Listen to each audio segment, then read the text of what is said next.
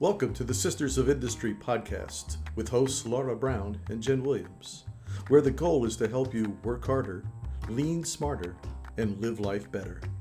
Where one bloodline and different industry experiences will provide new insight to make you more effective at work and play. Our mistakes will help all of us laugh and learn. Get ready to lean in, lean out, and possibly snort coffee out your nose as they talk about all things business, leadership, and life. Let's go.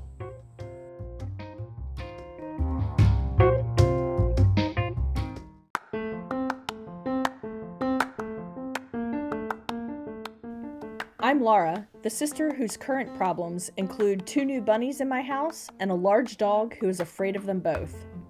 I'm Jen, and my biggest problem currently is keeping enough food in the house for growing boys who are never more than 2 rooms away from the refrigerator. Our episode today picks up right where we left off in our discussion on problem solving. Once you've figured out exactly what your problem is, now you need an efficient way to solve it and to make your way to an action plan, preferably without creating more problems in the process. Let's get down to business.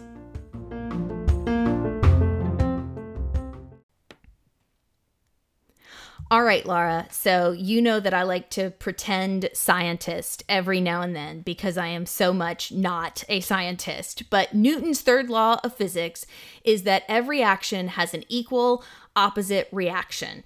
And whether you remember that from your high school physics class or if you remember that because it made it into the Hamilton lyrics, that is simply a true statement of how things and matter moves in our universe. Now, the reason my head went there as I was picking up from the conversation we had last time on problem solving and figuring out what the problem is that I have done this thing over and over and over again in my leadership, especially early on, where in the process of getting ready to solve one problem, I have created 10 more.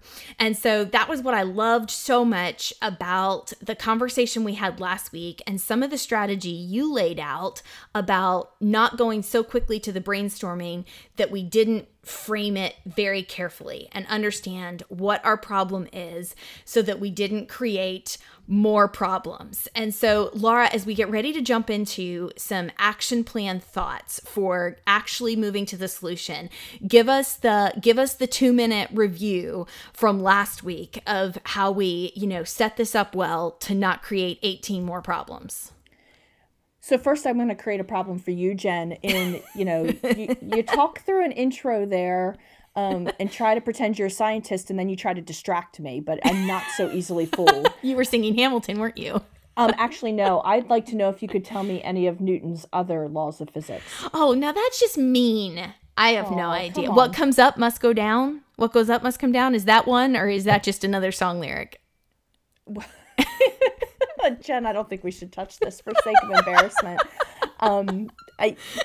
Wow. You know what? We're going to get you some special classes. I have a couple friends that do have science backgrounds. We're just proving what I already acknowledged. I am not a scientist. Well, and I think I'd just like to reflect back to a previous series where we said part of people trusting you and seeing you as a professional is you just admit when you don't know things. So well done.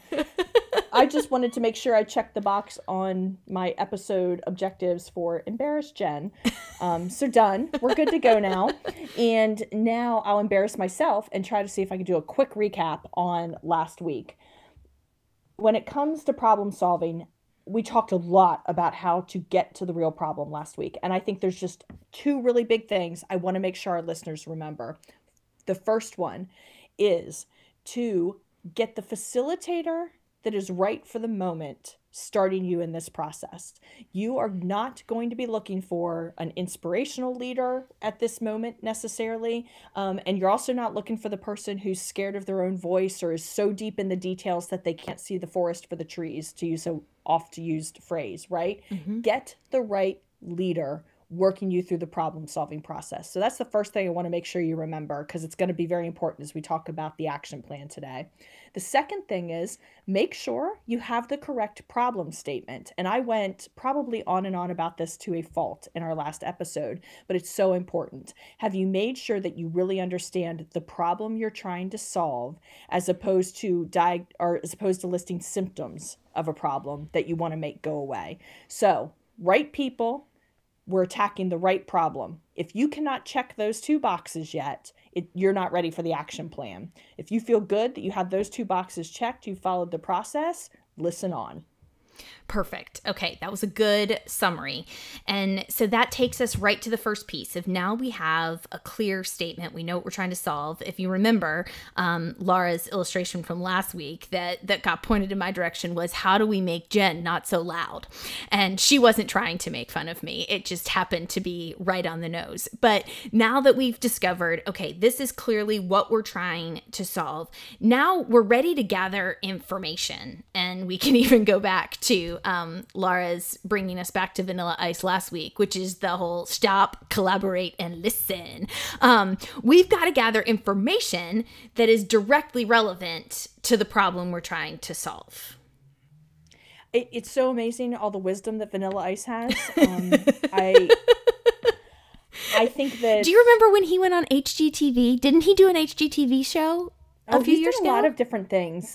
He's done quite a few things in the last few years that are bizarre. We could probably make some commentary about the fact that he must have needed some money, but I don't know if that's a fair thing to say. But needless to say, Vanilla Ice provides us so much wisdom. In future series, we will bring you like wisdom according to Eminem or something to just continue to work our way through the decades. Wow. Come on, Jen. Work with me here. Okay, so let's, seriously, Vanilla Ice, he says, stop, collaborate, and listen. And I'm sorry, but I am going to key off of that because it's exactly what we need to do here when it comes to gathering information as the first part of putting together our action plan when we have a problem. It is really important that you do not go on assumptions at this point. So this is probably the one thing that I want you to take away, listeners. Don't overreact to assumptions. Let's gather information to help us problem solve. That information could look like a lot of key performance indicators or statistics that are going to help us with data sets that we can dig into. That information could look like some process maps that either already exist or that we put together as a team to help us understand the current state of affairs that are leading to the problem that we have right now. Mm-hmm. Or that information could honestly just look like failure examples, right? Sometimes you don't need to do the whole process mapping process, and you might not have stats, but you might need to really dig into a couple examples of here's where we've had a failure. And as I referenced last time, do the very simple 5 whys procedure against it. Why did that happen? Why did that happen? Why did that happen? Why did we do that? Why did it happen that way? Keep pushing at why. It's not a literal 5 for those of you that do not know the technique. The point is to keep saying why until you realize you've actually had the aha moment that you know what's going on. Yeah, well, and let me jump in here too to say in this stage that we're in of gathering information, you really can't rush through it because it's really easy to want to jump to brainstorming. And sorry, spoiler, that's going to be step 2, but it's really easy to quickly try to go there. But when you don't have all the information, you can waste a lot of time in brainstorming, and brainstorming can be endless anyway, which is why we're going to talk about how it's bracketed by the fact that you've got to gather information and then you've got to make a decision. But in this brainstorming place, we want to go live. But information is really important. And so here's the illustration I'm going to give. So again, we all know we're in a different place in the world right now, and life is different, and we're all figuring out a lot of things. We're all trying to solve some pretty significant problems of how things that we used to do, we can't do right now. And so for me, directly, one of those things is that we're trying to help connect people. It is really important to us that in our ministry and in all the things that we're trying to teach and move people to do, and even how we serve people and feed meals in our community and all these kinds of things, we're trying to create connection. Well, our problem right now is that we can't connect anybody in actuality because we're trying to keep social distance and move carefully into a reopened existence and kind of place. And so one of the struggles in the realm that I've been in is trying to figure out how to analyze and understand the information of our online numbers of who's connecting with us and which connections are actually how do I say this well? Which connection points are actually real engagement points. And so to get really specific on that for everyone in the online realm, you can do workshops and all kinds of things, and Facebook's going to tell you that you had 8 million views. And then the second that you look deeper into that and look at, but how many of those views were more than 1 minute, the number's going to drop to a fraction of those views. And if you skipped the gathering information process, you could very quickly start brainstorming solutions that were totally out of line with what was actually going on. So just want to offer that as an illustration. So it's a good illustration that you need to look at the information and not just take things as what the surface would tell you. Jen, one of the things I wanted you to help me reconcile is the fact that what you just described could be a long drawn out process. Maybe not that one specifically, but even just explaining it took a few minutes.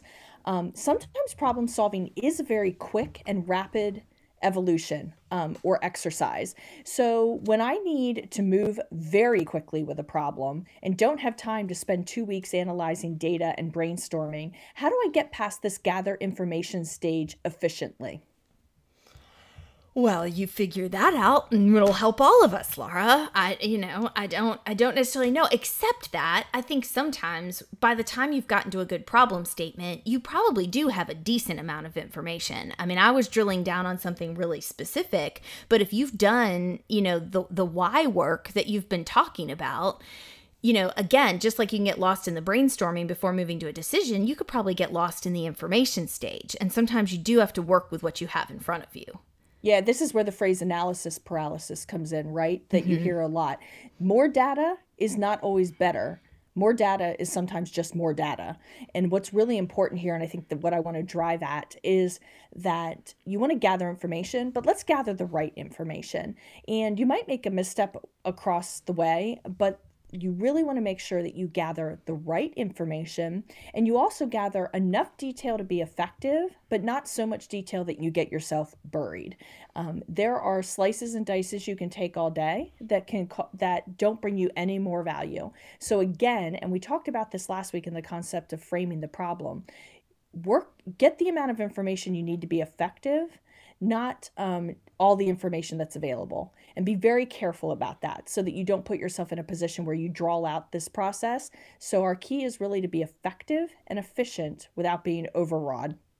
Which is really important because, like you're pointing out, the amount of data that we have at our disposal in our current realm is huge. In fact, they say that the amount of data we have on anything is more than doubling year over year. And so you can get lost there so quickly.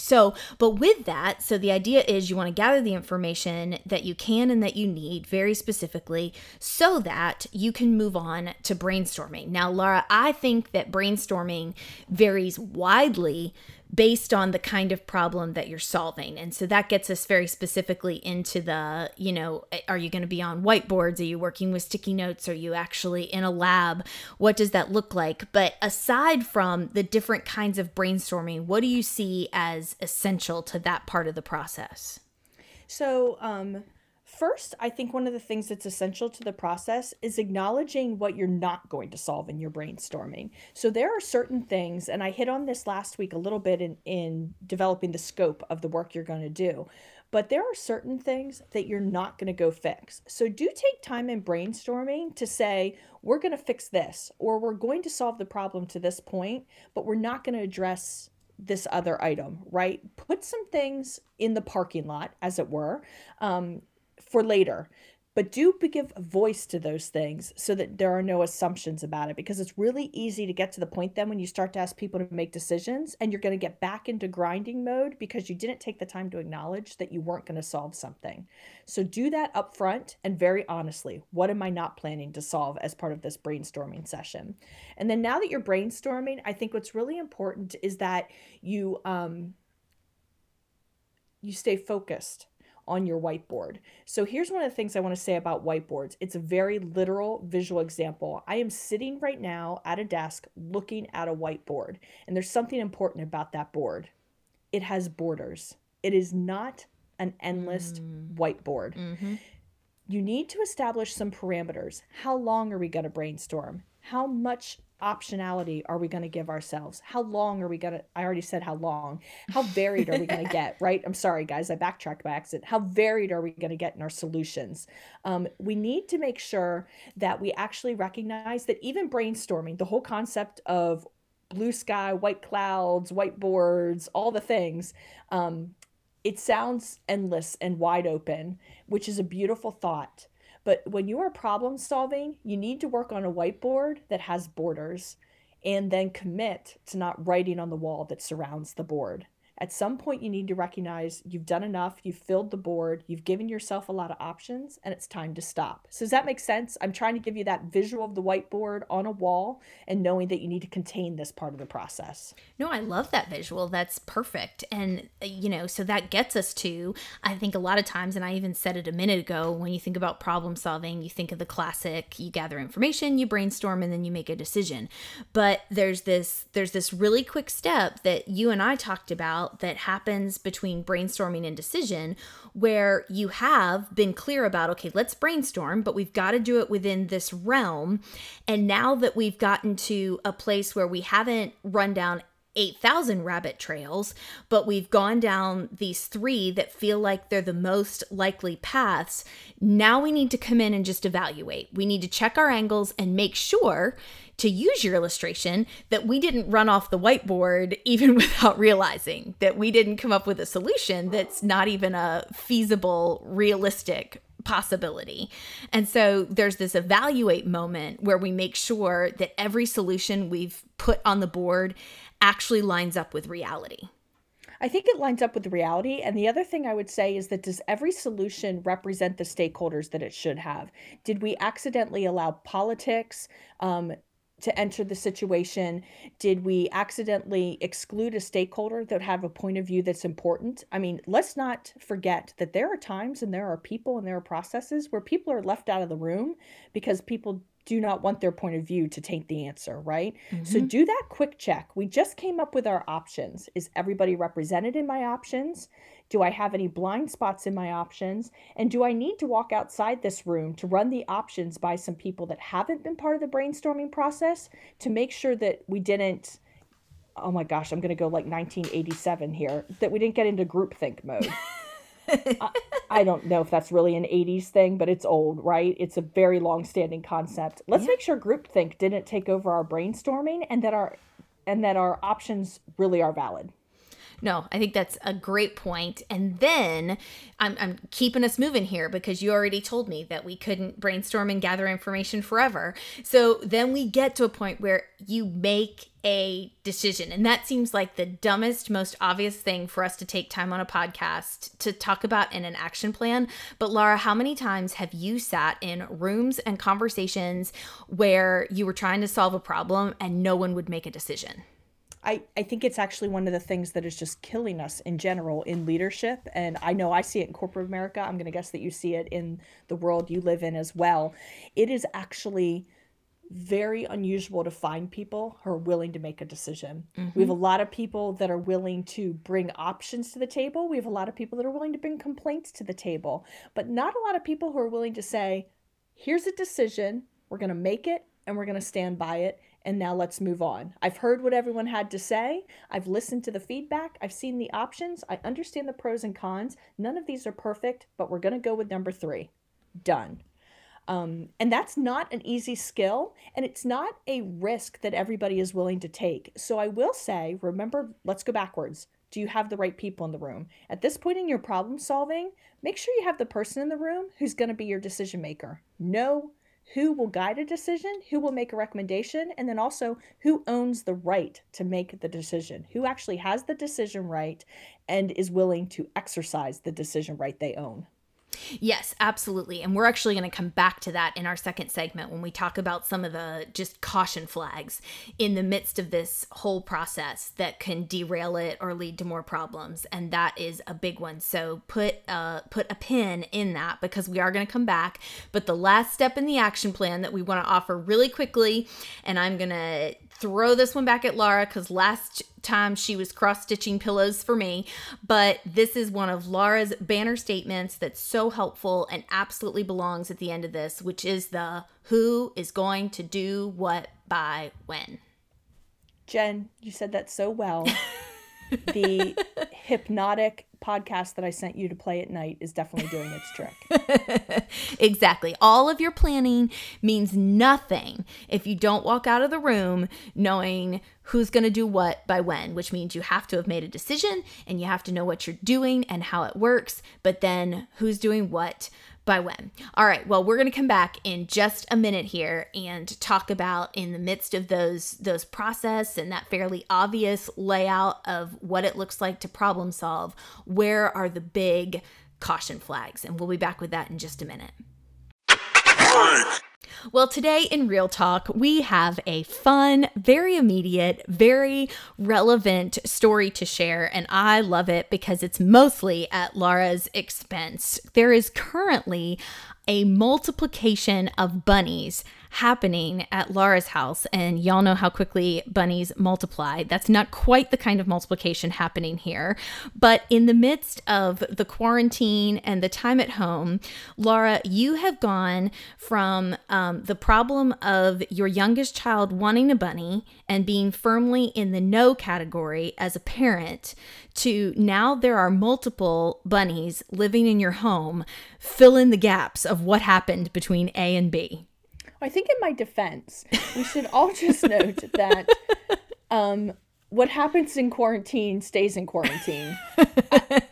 The entire concept of parenting and problem solving is completely different. So by the time when this episode airs, I believe folks will be starting to be out a little bit more. But as we're recording this, we've all been home for about 5 weeks now. Mm-hmm. And I will be the first to acknowledge our youngest has wanted a pet bunny for so long. And the constant feedback we've given her, I actually shared this in one of our very first episodes, was until you can keep your room clean for a month straight, you can't have a bunny. Which I thought would just last me until she went away to college. But in the course of quarantine, the rules all changed, and both of our daughters had birthdays. So we went from one daughter who's asking cannot have a bunny to now having 2 daughters, both with bunnies in just a short amount of time. I want to be very clear that those 2 bunnies are not going to be living in the same hutch, so we do not expect further multiplication of bunnies, if you know what I mean. That's hilarious. And I just love it because that happened to you. But in all fairness, I think that we're all there in different ways of, making it through. And some of the ways that we're solving our immediate problems might lead to more problems of, hey, now we have all these animals in our house. But in the immediate, they are helping us solve the how do we get through here. And so I will also offer up that my children have worn me down on things like buying them water guns that before I would have been like, you have 18 Nerf guns, you don't need ones that shoot water. But we did in fact order water guns. And my oldest is currently making a very compelling argument for why this would be a good opportunity for us to get him a beginner drone to learn to fly. Something to do with all of this time and no school. I'm going to actually call Jake because I have some ideas for how to tighten up that business case. So tell him to expect you to be in contact. Thanks. Glad we're on the same team. Friends.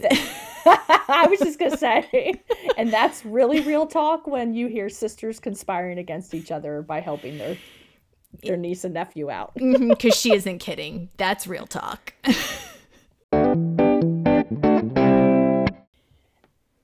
In our first segment, we really covered with a lot of intensity and speed the process for making a decision and really getting to the part of solving a problem.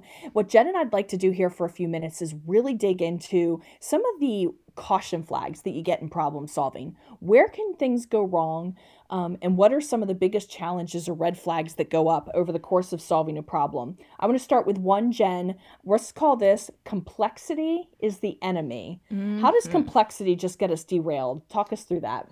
Well, complexity is the enemy because at the minute that you find yourself wrapped up in 18 layers, then you're already off track, and that should be your first caution flag that you forgot your problem statement that you spent so long getting to through all the whys. Like, complexity to me is what happens when you don't actually understand what you're doing. It goes back to and again, because as we've already established, I'm not the person that should be leading through this because I am more of a visionary leader versus the strategist side of things.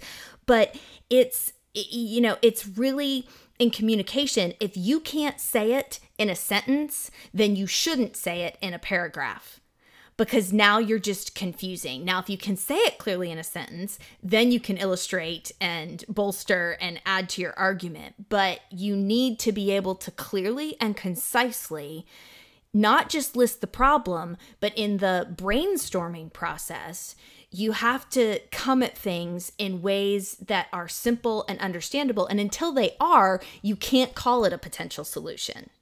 It's just more layers. It's just more layers. And sometimes those layers are added intentionally. And I'm just going to be the person that's going to call that what it is. There are some people who are actually really struggle with letting a problem be solved. They see their value in doing the cleanup work. We've talked before about that person who loves putting on their superhero cape and being the hero.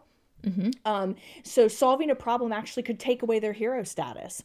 In some cases, people really like to demonstrate how much they know by bringing complexity to problem solving. Oh, but did you know this? And what about that? And what if you about this?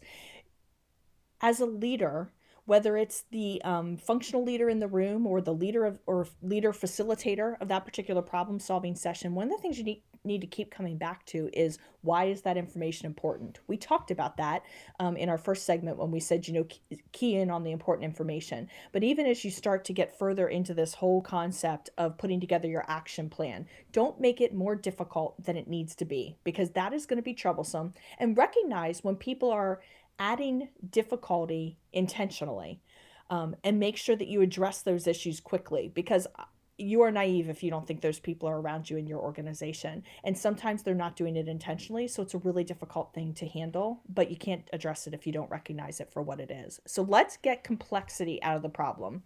Jen, I think there's another kind of complexity. We hit on it very briefly, but let's get into it a little bit more. This type of complexity is, we've created 372 different options, which can be so troubling and make it really difficult. I think a really good example right now is, we've been dealing with this whole thing with communicating online, right? So much of our world has gone to communicating virtually. And there's a lot of different ways to do that. You can do it with Skype, you can do it with Zoom, you can do it with Teams, you can do it with Skype for Business or regular Skype. You can do it via FaceTime, and I'm sure a bunch of other ways that I'm not smart enough to think about, right? Complexity isn't helpful. Now, I'm not saying there isn't a time and a place for each of those platforms, but if you are one person with one team, pick a platform and use it. And don't add confusion to what you're doing. Even with folks, I'm going to get into your world, joining church online on Sunday. I don't need 5 different ways to get there. Pick 1 or 2 that work really well for most people and get really good at delivery via those platforms. Don't add 5 more to make it easier. You've just made things more difficult.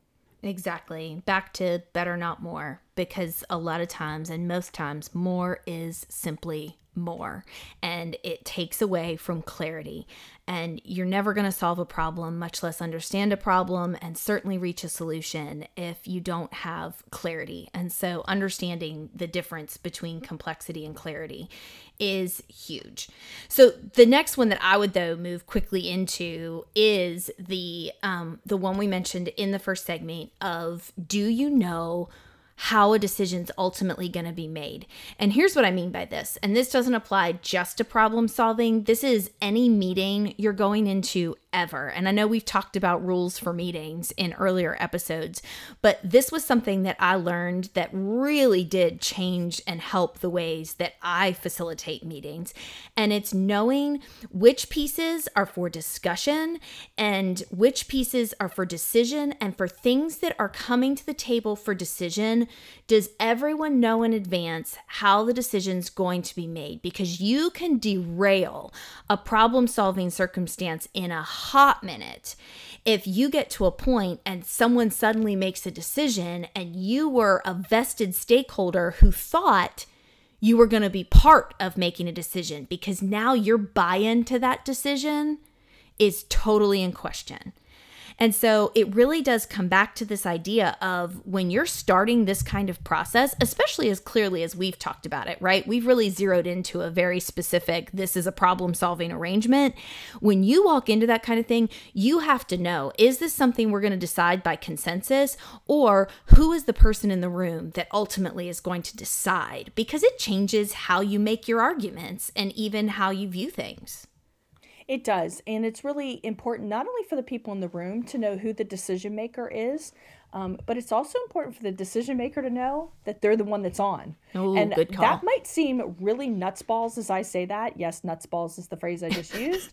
That might seem like a really, really crazy idea. But there are times, it's happened to me, where I've been in a room, an hour long, a bunch of things are presented, and all eyes turn to me and they go, so what do you want to do next? Mm-hmm. And sometimes I've done it. I've actually literally before looked over my shoulder and been like, are you talking to me? Mm-hmm. And that's not because I'm a decision denier. I think everyone that listens to this podcast knows I'll make a decision any day. But it is because I need to know going into the room that that's the expectation of me. Right. In some cases, I expected the people in the room to make their own decisions. So my disappointment isn't in the surprise that they want me to make a decision. It's in that they couldn't make it themselves.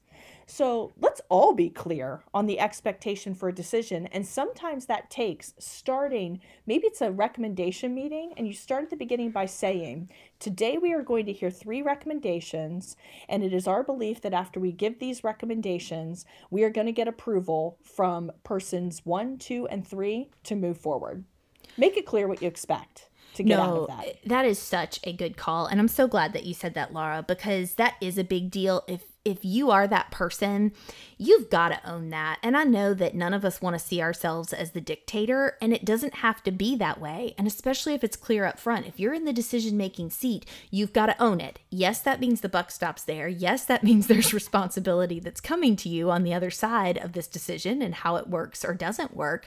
But someone has to sit in that seat, and that's just one of the privileges and responsibilities of leadership, but you've got to own it when you're there. And conversely, it also means that if that is where you sit in an organizational role, that you've got to be diligent going into a scenario if that's not how it's going to play out. If there's a department represented where organizationally, you've got to get around something, but ultimately it falls back to that department and you want that department to have the final say, then again, this is where in this whole brainstorming, problem-solving process, you have to know that at the outset of, hey, I'm going to get the team together, I'm going to facilitate this conversation, and then ultimately we're going to have given you enough information for your department to decide.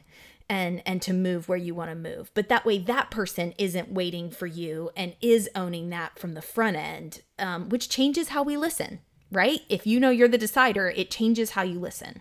And if you listen, let's just call that what it is. Oh, I'm sorry. Ba-dum-bum. And there it is, ladies and gentlemen. Mic drop. We're just going to stop the episode.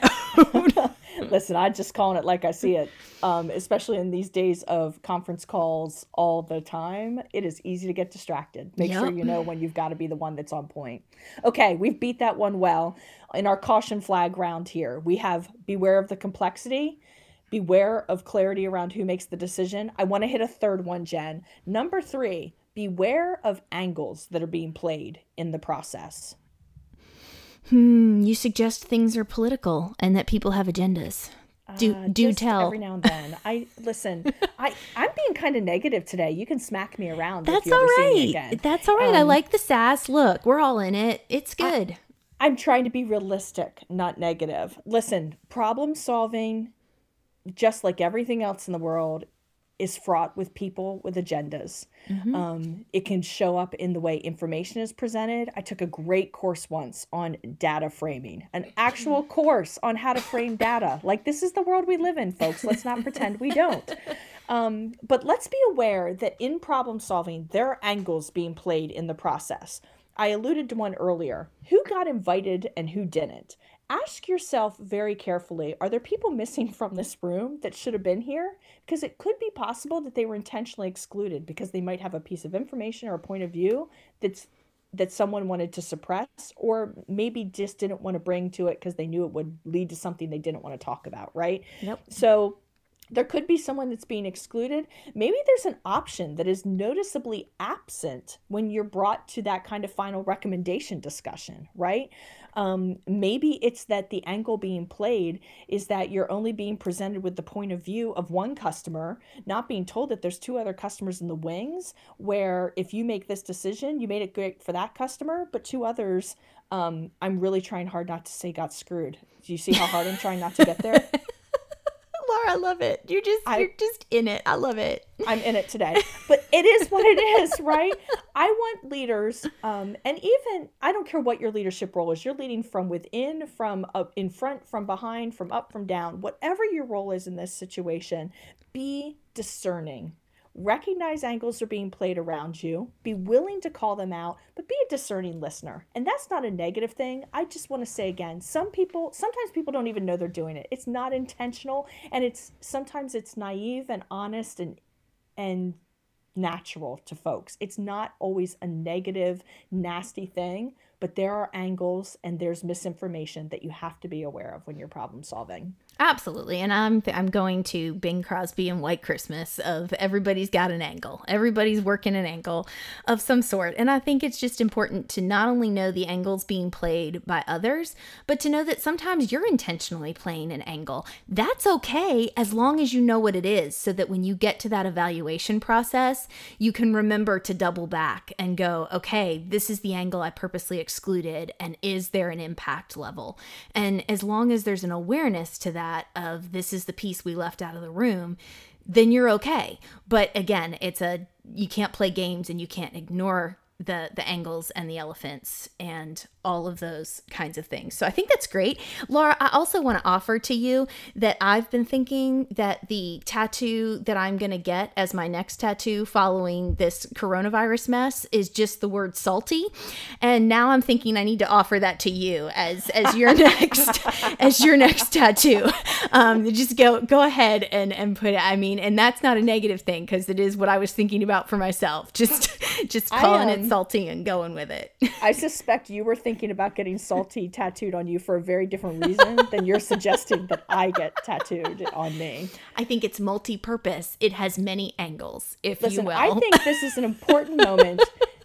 It's just an important moment. Our listeners need to know that the one tattoo I do have is very modest, but it says choose joy. And you can go ahead and giggle that I've been a little salty and a pretty aggressive realist over the last 15 minutes, but my tattoo does say choose joy, and I do believe that, and we will cover that on a whole nother episode another time. But for now, to all of our problem solvers out there, I think we've laid out a decent process. We've given you some cautions, and the last thing I'll say is go have fun. Problem solving is super fun stuff. The Post-it notes, the colored markers, the opportunity to brainstorm, the chance to work cross-functionally. This is the fun kind of work. I don't care who you are. So don't forget to enjoy it along the way.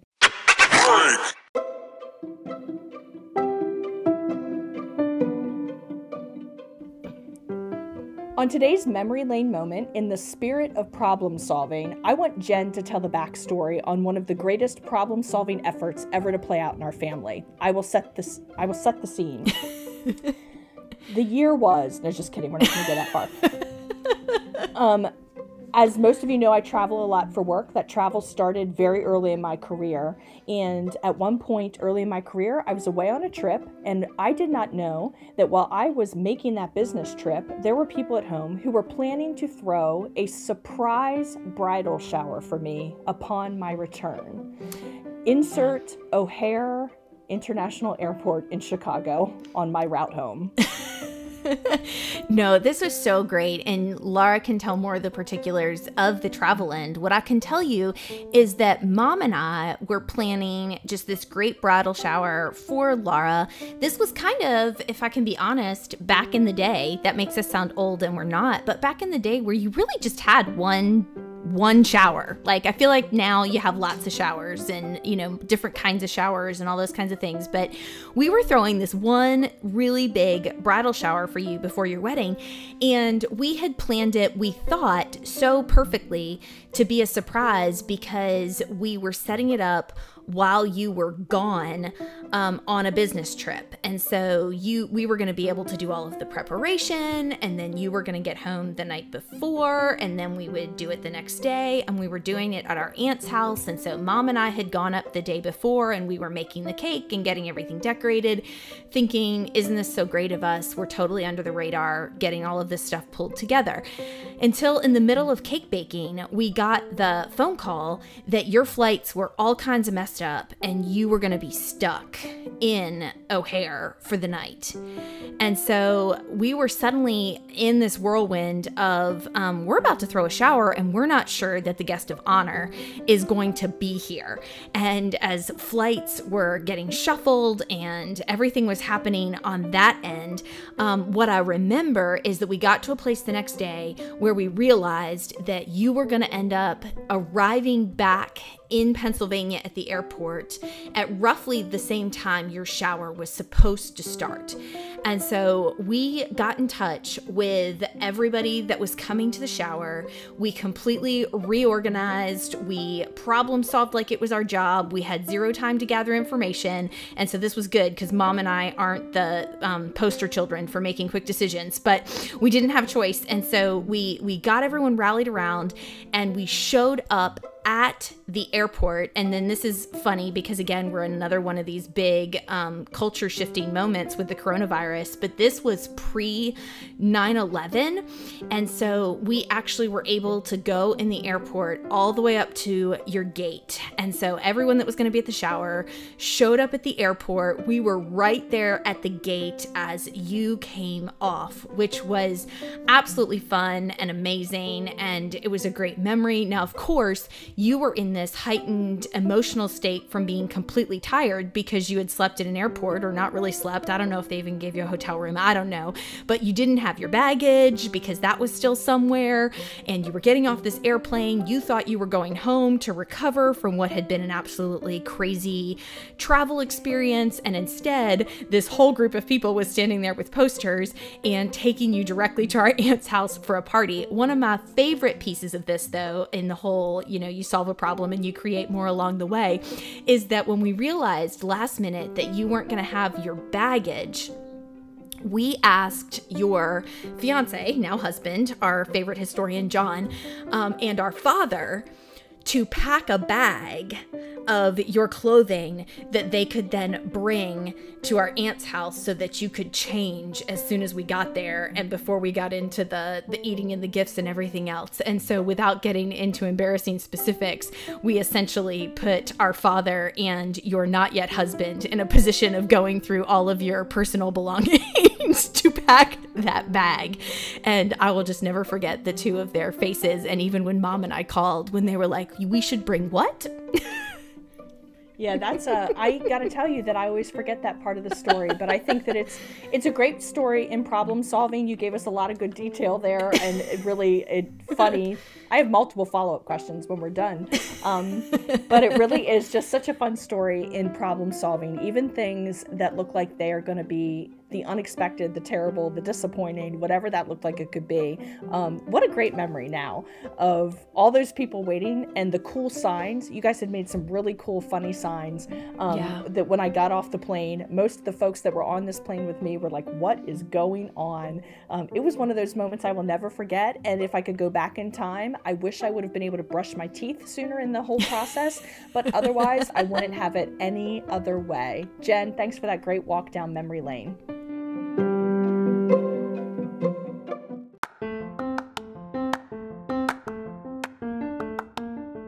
Thanks for listening. We hope this episode has made you laugh, made you think, and helped you grow in your somewhat salty, industrious life.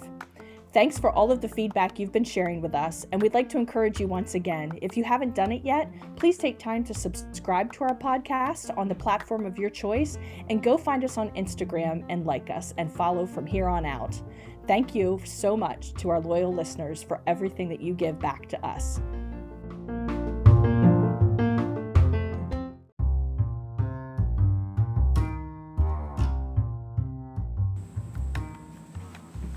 Sisters Business.